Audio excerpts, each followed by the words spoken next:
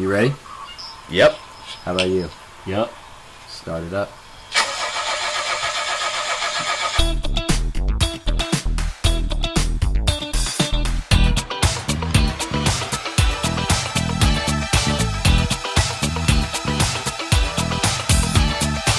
Welcome to episode 19.3, Van Talk, brought to you by the Big Red Van. Each week, the guys address all angles of one topic with cultural relevance. This week, they talk about their favorite college football team, the University of Tennessee Volunteers. How long have they been a team? What have been their biggest accomplishments over the years? And who's that General Neyland we've all heard of? All the answers and plenty more. Welcome to the Big Red Van.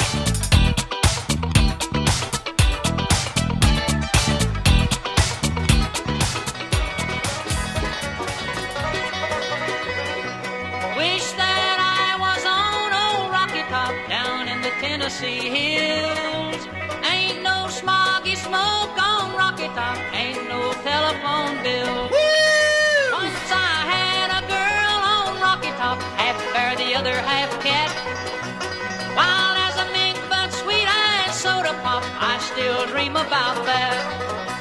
Rocky Top, you'll always be home, sweet home to me. Good old Rocky Top. Woo! Rocky Top, Tennessee, Rocky Top, Tennessee. Once two strangers climbed old Rocky Top, looking for a moonshine still. Strangers never came down on Rocky Top, reckon they never will. Yeah, keep it going. Yeah. Hype. Welcome to Van Top 19.3. This is actually, believe it or not, our 50th released segment episode, however you want to call it. Oh. How cool is that? So this is 50, and I think that it's amazingly cool how it kind of worked out. Football season started, and we are going to do a Van Top focused around the history of the Tennessee Vol football program. Yeah. Yeah, I'm hype about this. This is going to be really fun. So Hayden is going to give us the timeline from the inception up to basically the Philip Fulmer era. I'm going to give us Philip Fulmer and on, and then I'll go over some stadium details and some rivalries of the Tennessee football program. Very proud of the Vols for coming back to be able to win the game in double overtime against Georgia Tech. That was amazing, that fourth quarter. Second half overall that Quentin Dormady had was, one that you got to give him credit for. I think in the first half the stats were something along the lines of 8 for 20 passing. A lot of receivers dropping the ball, but then the second half, 12 out of 17, 170 yards, 2 touchdowns. Did what he had to do in the fourth quarter, a 93-yard drive, 4 or so minutes left in the fourth quarter. The kid did what he had to do. Big ups to Quentin Dormady. Now, let's talk about how it got to that point. Hayden? First of all, I just want to throw a number out there. Tennessee, the college, was established September 10th, 1794. Right. Which is like literally, I think basically the year before or the year of that Tennessee became a state. I think we became a state in 96. I'm not mistaken. That's interesting. So, just shortly after the revolution, we're the 16th state. Shortly right after Revolutionary War, it was kind of cool. I was doing some reading on this. Like Tennessee, during that time in history, we finally were able to take a state census and had enough people that the federal government would say, "Yeah, y'all could be a state," and turn into a state. Nice. And we had a college already ready to go. Ready to go. Based literally the year of inception. And then it was how long till the football program? The program began in 1891. So shit, almost 100 years. Yeah, that's a long time with no football. Yeah, it is.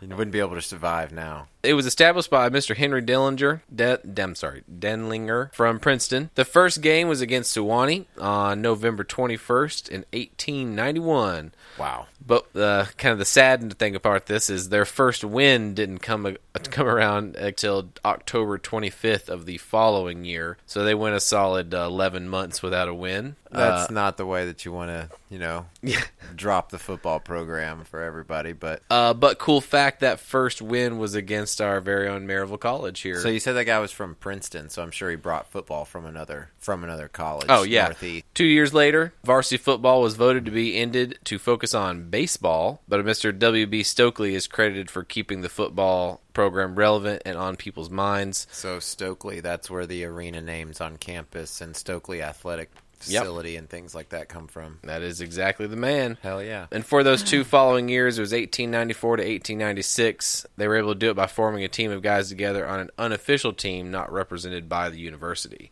to keep the football program going. So he just gathered some dudes together to play football, but they didn't have, like, Tennessee affiliation. They were just dudes playing football. Yeah, when they decided to cut the football department, these guys were like, no, we're going to keep doing this. Hell yeah. I like that Stokely dude. Yeah. So in 1896 was their first official team, which was part of the Southern Intercollegiate Athletic Association, which was the first Southern Conference. Yeah, so I imagine that's what was before.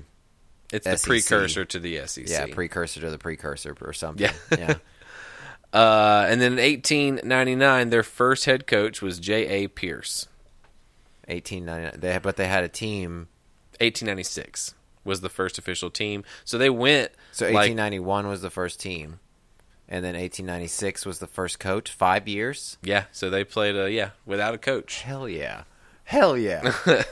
Yeah, their first full 5 seasons, they were coachless. That's amazing.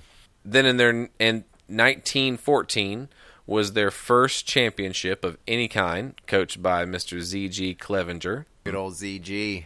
Football was then suspended twice. That reminds me of ZJ.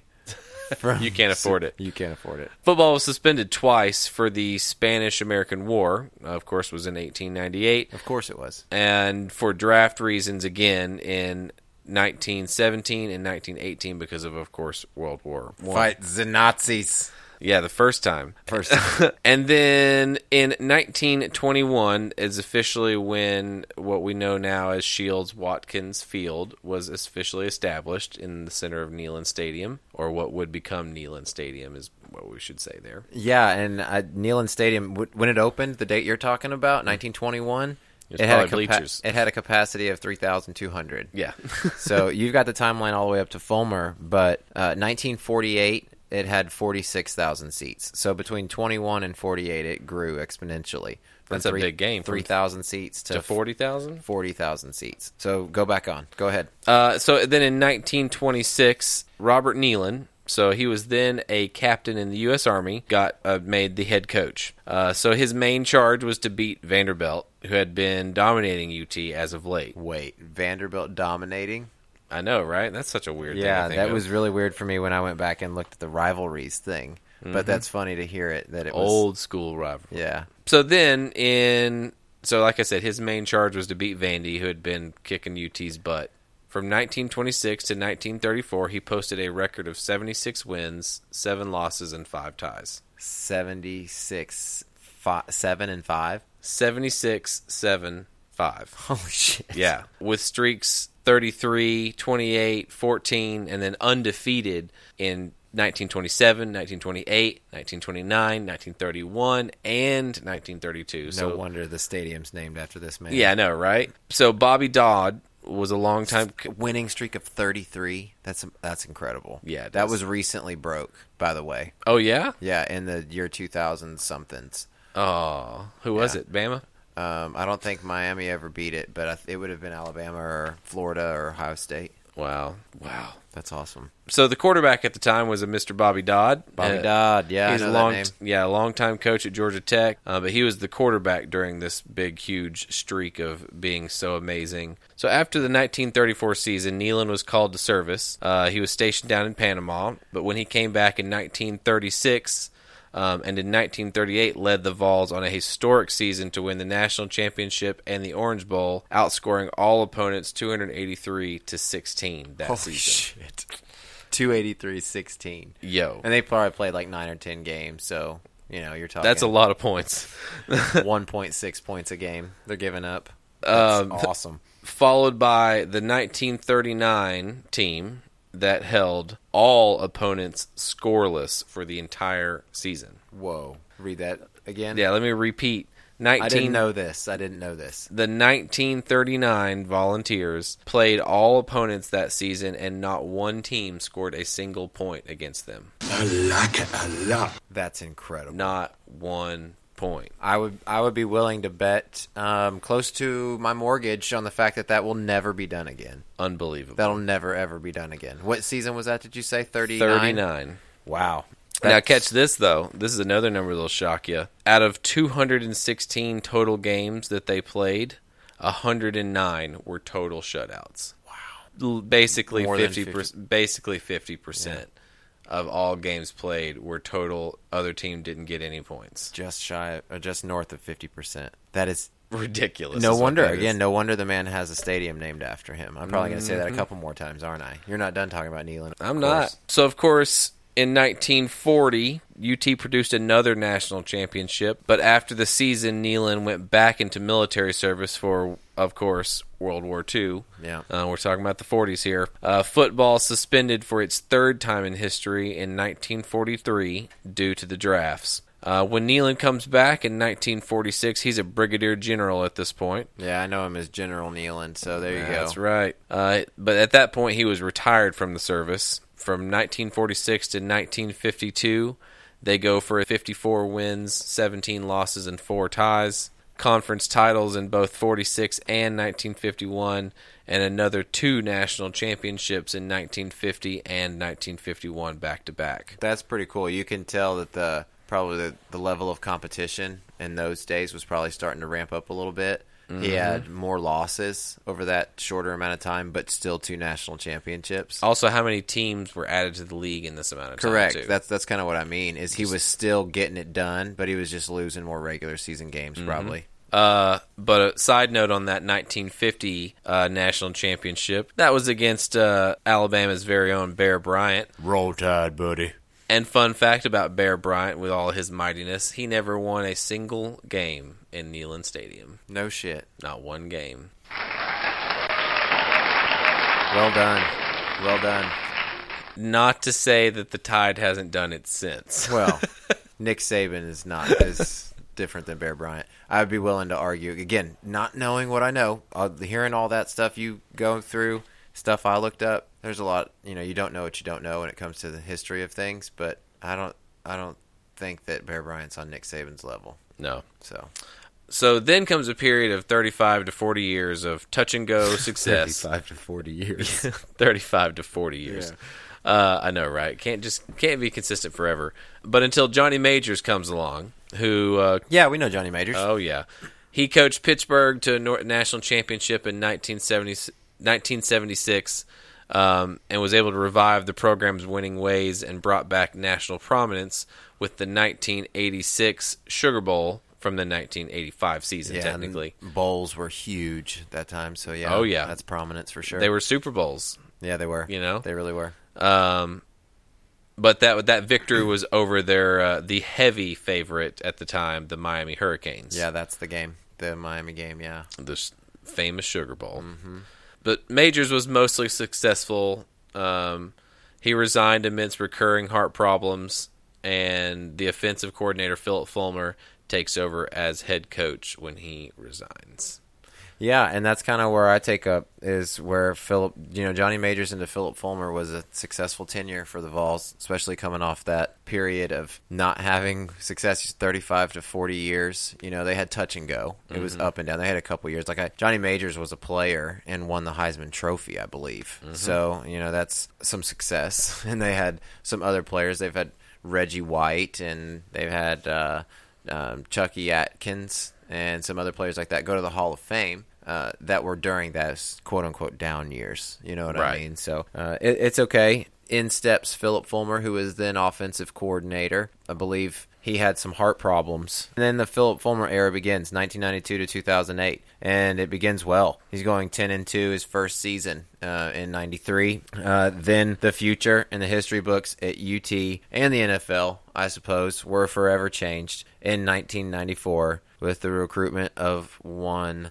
Peyton Manning. Peyton Manning, that's right. 2 serious knee injuries to Jerry Colquitt and Todd Helton. Yep, that Todd Helton. That's right, the one that just got recently inducted into the Major League Baseball Hall of Fame. I love that about Peyton Manning is that he wasn't even the starter. He just got to play because people got hurt. Yeah, and it was up to him and Brandon Stewart. Yeah. And then it was and between he was like, let me show you what I got. 2 of them. A week later, he was named the starter, and he never looked back until he was drafted the number 1 overall pick in the NFL draft. Yeah. So Peyton would never beat Florida in his career, and he had a Heisman Trophy stolen by the voters and given to Charles Woodson of Michigan. I remember that. So that was one of the great highway robberies of Heisman voting, at least in my lifetime. Mm-hmm. Peyton, Charles Woodson, again, NFL first ballot Hall of Famer. That was Peyton's Heisman. So, and I wasn't even a Tennessee homer at the time.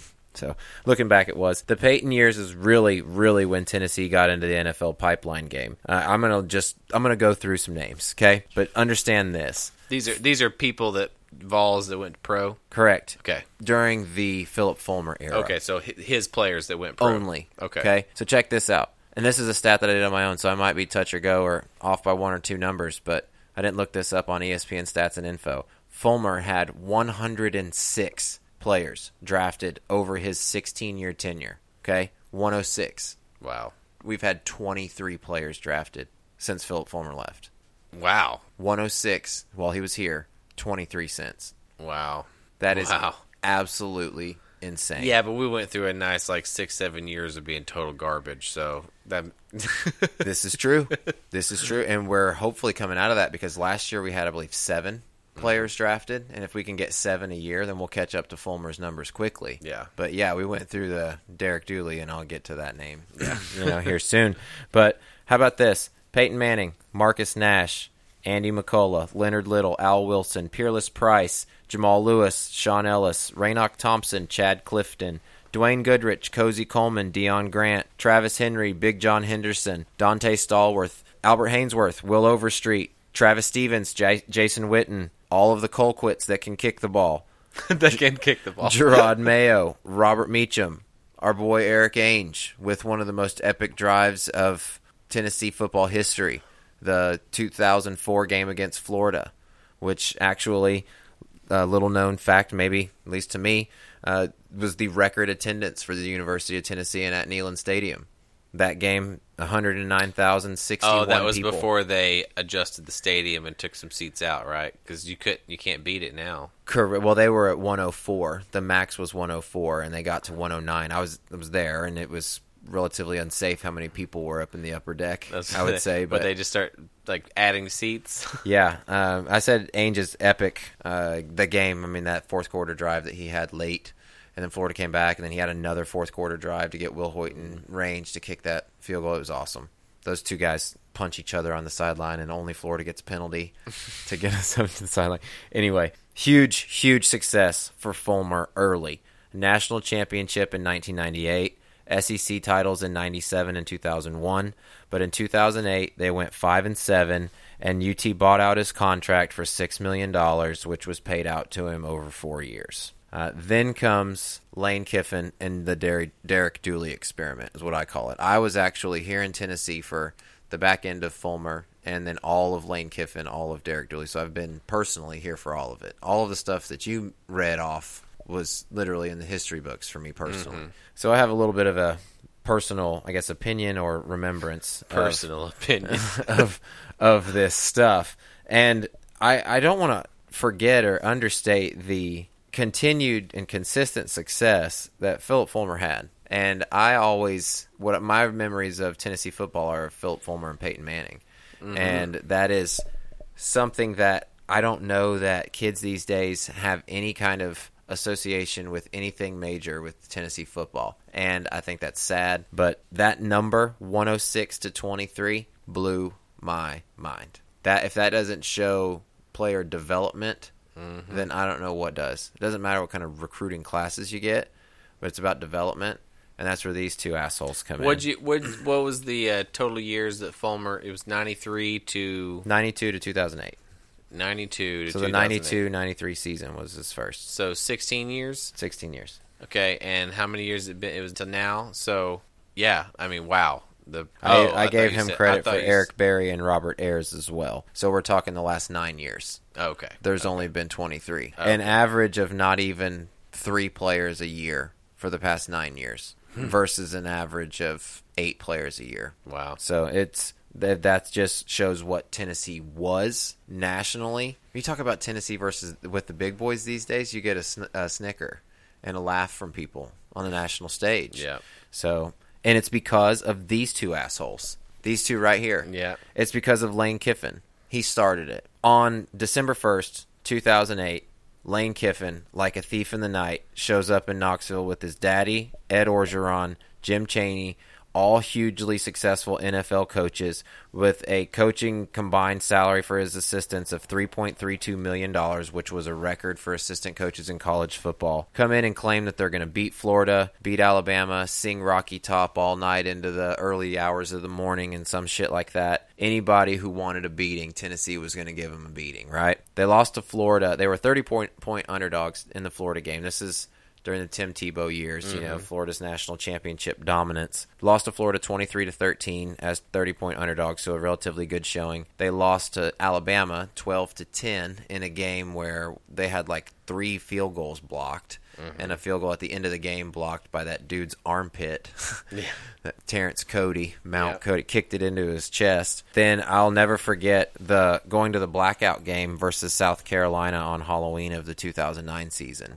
That was cool. Where they busted out the black jerseys. And when you said earlier that they started wearing the orange jerseys, I think you said 1922. Oh, yeah, I left that out. Yeah, they used to wear black. Yeah. And then they switched to orange right when they went to Shields-Watkins Field. So a lot of people get up in arms about the tradition of wearing the black uniforms. Well, if you want to be technical about it, we used to wear black, or at least it's in our options. So, but 13 months after saying that he would be here for a long time, Lane Kiffin accepted what he called a coaching job, his dream coaching job at Southern Cal when Pete Carroll went to the Seahawks. Man, when you're talking about Lane Kiffin, I just love how much Daniel Tosh on Comedy Central hates Lane Kiffin, and it just... He's done it to himself, man, and all the stuff that most people don't know about him, with him partying with co-ed sororities and yeah, that's where he got... Going and being a douchebag. Yeah. Just an absolute douchebag. It just cracked the Kiffin's corner. But he's never done anything. He's never been successful anywhere he's been, except for as a coordinator. He was a coordinator for USC, then he gets promoted to the Oakland Raiders, and then he was shitty with the Raiders, gets fired by them, comes to us, and then quits with us and goes and gets the USC job when he never did anything. Yeah, dude. So when he bailed and went to USC, oh, it was game on for Kiffin hate. I mean, the Kiffin hate was worldwide at that point. So that was a crazy. But the time that he left us, man, he quit at like literally the worst possible time. He quit on January 12th, okay? And that's like 3 weeks before National Signing Day, if even that, maybe 2.5 weeks before National Signing Day. You got to scramble to hold together a recruiting class of a program that's slipping. One thing that Kiffin did actually do really well his only year there was recruit some studs. 5-star running back Bryce Brown and some other people. Tyler Bray was actually a Kiffin recruit. But he also... Gosh, who was it that he didn't recruit? Johnny Manziel. Kiffin didn't think Johnny Manziel was college material, I believe. Him and Marcus Mariota both. He would rather have Tyler Bray. So, anyway, those were Kiffin recruits, and they wanted to hold together this recruiting class. So, what do? 3 days later, they hired Derek Dooley. And it's orange pants. They didn't have a whole lot of time, and they didn't have a whole lot of candidates to choose from, because a lot of coaches coaches that were fired or available for coaching jobs had already been signed by that point. This was not the open season where people were looking for jobs. You were going to have to buy somebody out of a contract, which is expensive, to steal them from another school, or you had to get somebody that hadn't been coaching for a while off the street, off their couch. So they end up with Derek Dooley. I think it was his name that got it, son of Vince Dooley, former coach at Georgia, legendary coach with the Bulldogs, and that made Dooley UT's third coach in 2 calendar years, when they had Neyland and Majors for a matter of decades. How long? Decades. And then Fulmer for 16 years. I mean, they went from Majors to Fulmer from 1977 to 2008. 31 years, they had 2 people. And then they go 3 people in 2 years. So think about the uproar. That was what I was talking about when I said I experienced it. This is the Tennessee I know. I know. Is the instability and the fan base that hates everything that they do, and no coach is good enough, because they were used to for 30 years having stability. Oh yeah, and a coach that knew what 'cause expectations you were, like were. you said, what was the phrase you used? A transplanted or a Yeah, I'm a transplanted Vol fan. transplanted Vol fan, so it was later in life when you became a Vol fan. Absolutely. I mean, I remember being a kid, like rooting for Peyton Manning and stuff, And you knowing and expecting them to win. Because, exactly, because yeah. we kicked ass. Right. And then, like when I started getting to like my middle school and high school years, it's like, oh man, like it really stinks to see your team just lose like half the games of the season when that's not what I grew up on. Well, we had to suffer through 3 seasons of the Dooley era, mostly because of financial reasons. We weren't making the money with the revenue in football and paying huge buyouts to people. We were already on the hook paying Fulmer. We didn't need to be paying a buyout to someone like Derek Dooley. His teams went 6-7, 5-7, and 5-7 over his 3 seasons, vastly underperforming.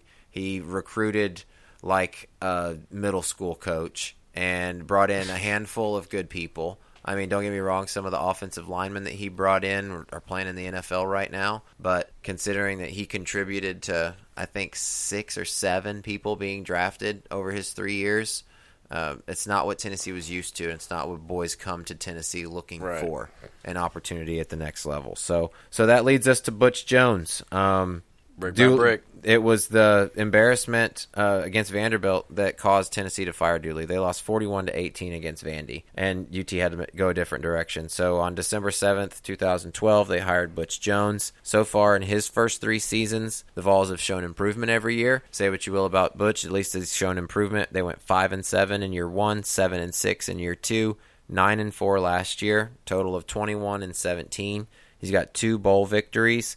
But this is where he gets the most shit, is only 3 victories over ranked opponents. He has had very difficult schedules. I know his first season where they went 5-7, and then even 2 years ago where they went 7-6. It was a tough schedules that he played against. But the SEC in general is a tough schedule for everyone. I mean, it is a tough schedule, especially the SEC West. When you got to play them, like it's a tough market. Yeah, I mean, listen to this shit. This is kind of some facts about the stadium. First of all, Neyland Stadium is the 5th largest stadium in the United States. How about that? The 6th largest stadium in the entire world. Yeah, I knew it was up there.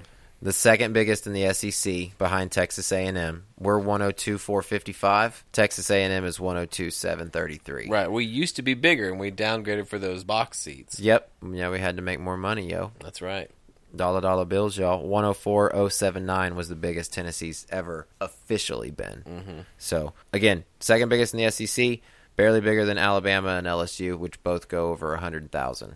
LSU 102-something, Alabama 101-something. The Vols have won 464 games at Neyland Stadium, the highest home field total for any team that's at its current venue, which is actually pretty neat. They're all the program's all-time record, 826 wins, 368 losses, and 54 ties. They are 8 on the list of programs in wins. So number 8 in wins. 3rd on the list in the most bowl games, most bowl appearances, 52. 6th on the list with most bowl wins at 28. They are one of 2 programs in the country to never have lost more than 7 games in a season, which I thought was a pretty awesome stat. Tennessee and Ohio State are the only 2 programs in the entire country that have never, as a program, since inception, lost more than 7 games in a season. I mean, losing 7 games, that's a bad year. Nowadays, it's 5-7, but in the old day, it was 2-7 or 0-7. You know, so pretty impressive. That is impressive. I liked that stat a lot, for sure. And I couldn't, obviously this isn't as deep of a dive. We didn't go into a lot of the players. This was more kind of the coaches, but I couldn't talk about Tennessee football at all if I didn't talk about its rivals, right? The rivalries. That Tennessee, the main 3. The real ones. The real ones that are built in there now. There's a handful of others that have been born since the inception of the SEC and the divisions in the SEC, but the 3 main rivals that they've had since really the birth of the program and the growth of football are Alabama, Florida, and Vanderbilt. Yep. Now they have Kentucky, a pretty close rivalry with Kentucky, and Georgia, like I said, is one of those that has emerged since the formation of the SEC and the SEC East. SEC was formed in 1992, so that was right when Philip Fulmer started. So it allowed some coaches to be a little bit more firm with each other. The birth of the Florida and Tennessee rivalry was part of that, with Steve Spurrier at Florida and Philip Fulmer at Tennessee. Spurrier being the loudmouth and Fulmer being the, good old country boy, gentle giant, so to speak. So Florida really, really got heated with that. They played each other annually when they went to those divisions I was talking about. One cool thing about the fight with Florida, Peyton never beat Florida. Yeah. So you said that stat about Bear Bryant never winning in Neyland. Well, Peyton never beat Florida, and it was one thing that Steve Spurrier and any and all Florida fans really love to remind Tennessee fans, regardless of whatever streak's going on. But back and forth in the rivalry, they've both enjoyed streaks over each other. Nothing like the streak that Florida started in 2005. And was recently ended in 2016, last year, with the win over Florida by the Vols. That was huge. Finally. Huge. Finally. I mean, like Donald Trump, huge. Finally. Yes, not like his hands, but definitely huge. And then there's the rivalry with Alabama. I know it as a kid, not growing up in Tennessee, as the third Saturday in October. I thought that was really cool. They gave names to games in the SEC, like the world's largest outdoor cocktail party. Also, back in the day was when we would be beating Alabama frequently. Yeah, and it started really with Bear Bryant and Johnny Majors. They really got it going. Both teams, like I said, same thing with Florida. They enjoyed winning streaks against each other. Alabama is Tennessee's third most played opponent of all time in their schedule of those however many 1,200 games I listed. And Alabama's in the middle of enjoying a pretty nice streak over Tennessee. They're probably a solid 10 years, 15 years. It's gross, whatever it is. It's 2008, I think, is the last time we beat Alabama. 2007, maybe. Wow. So, yeah, about 10 years.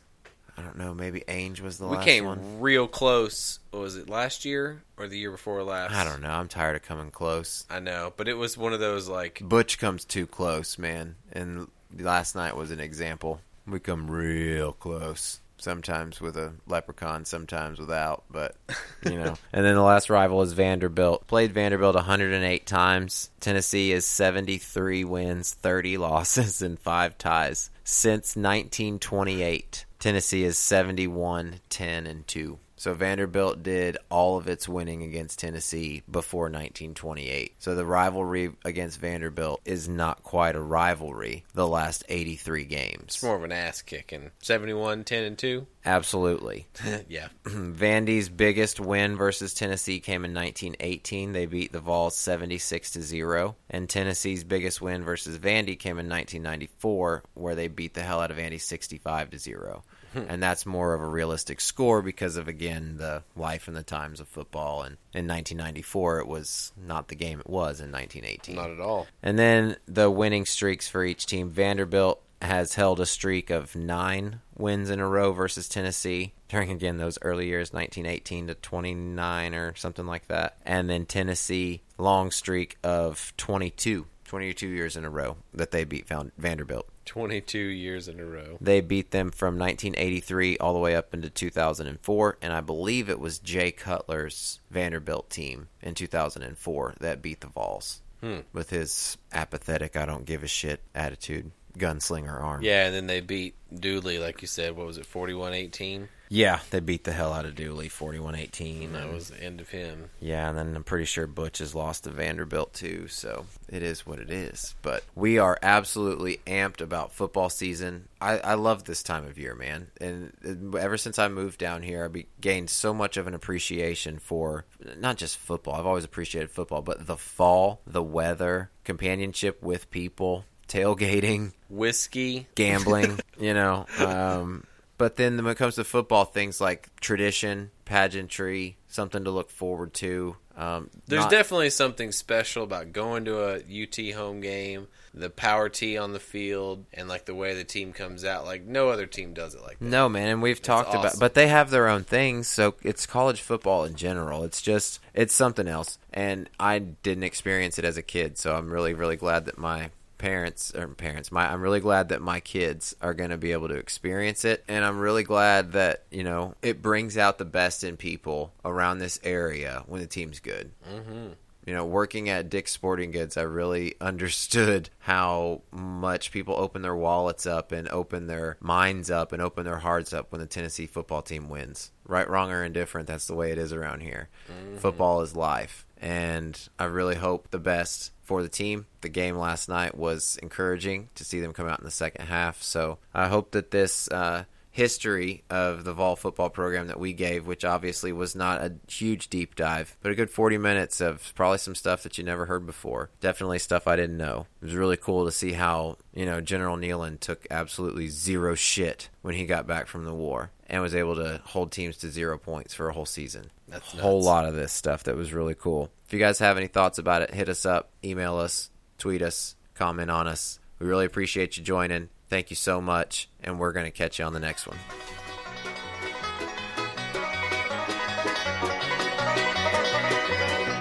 Wish that I was on old Rocky Top down in the Tennessee hills.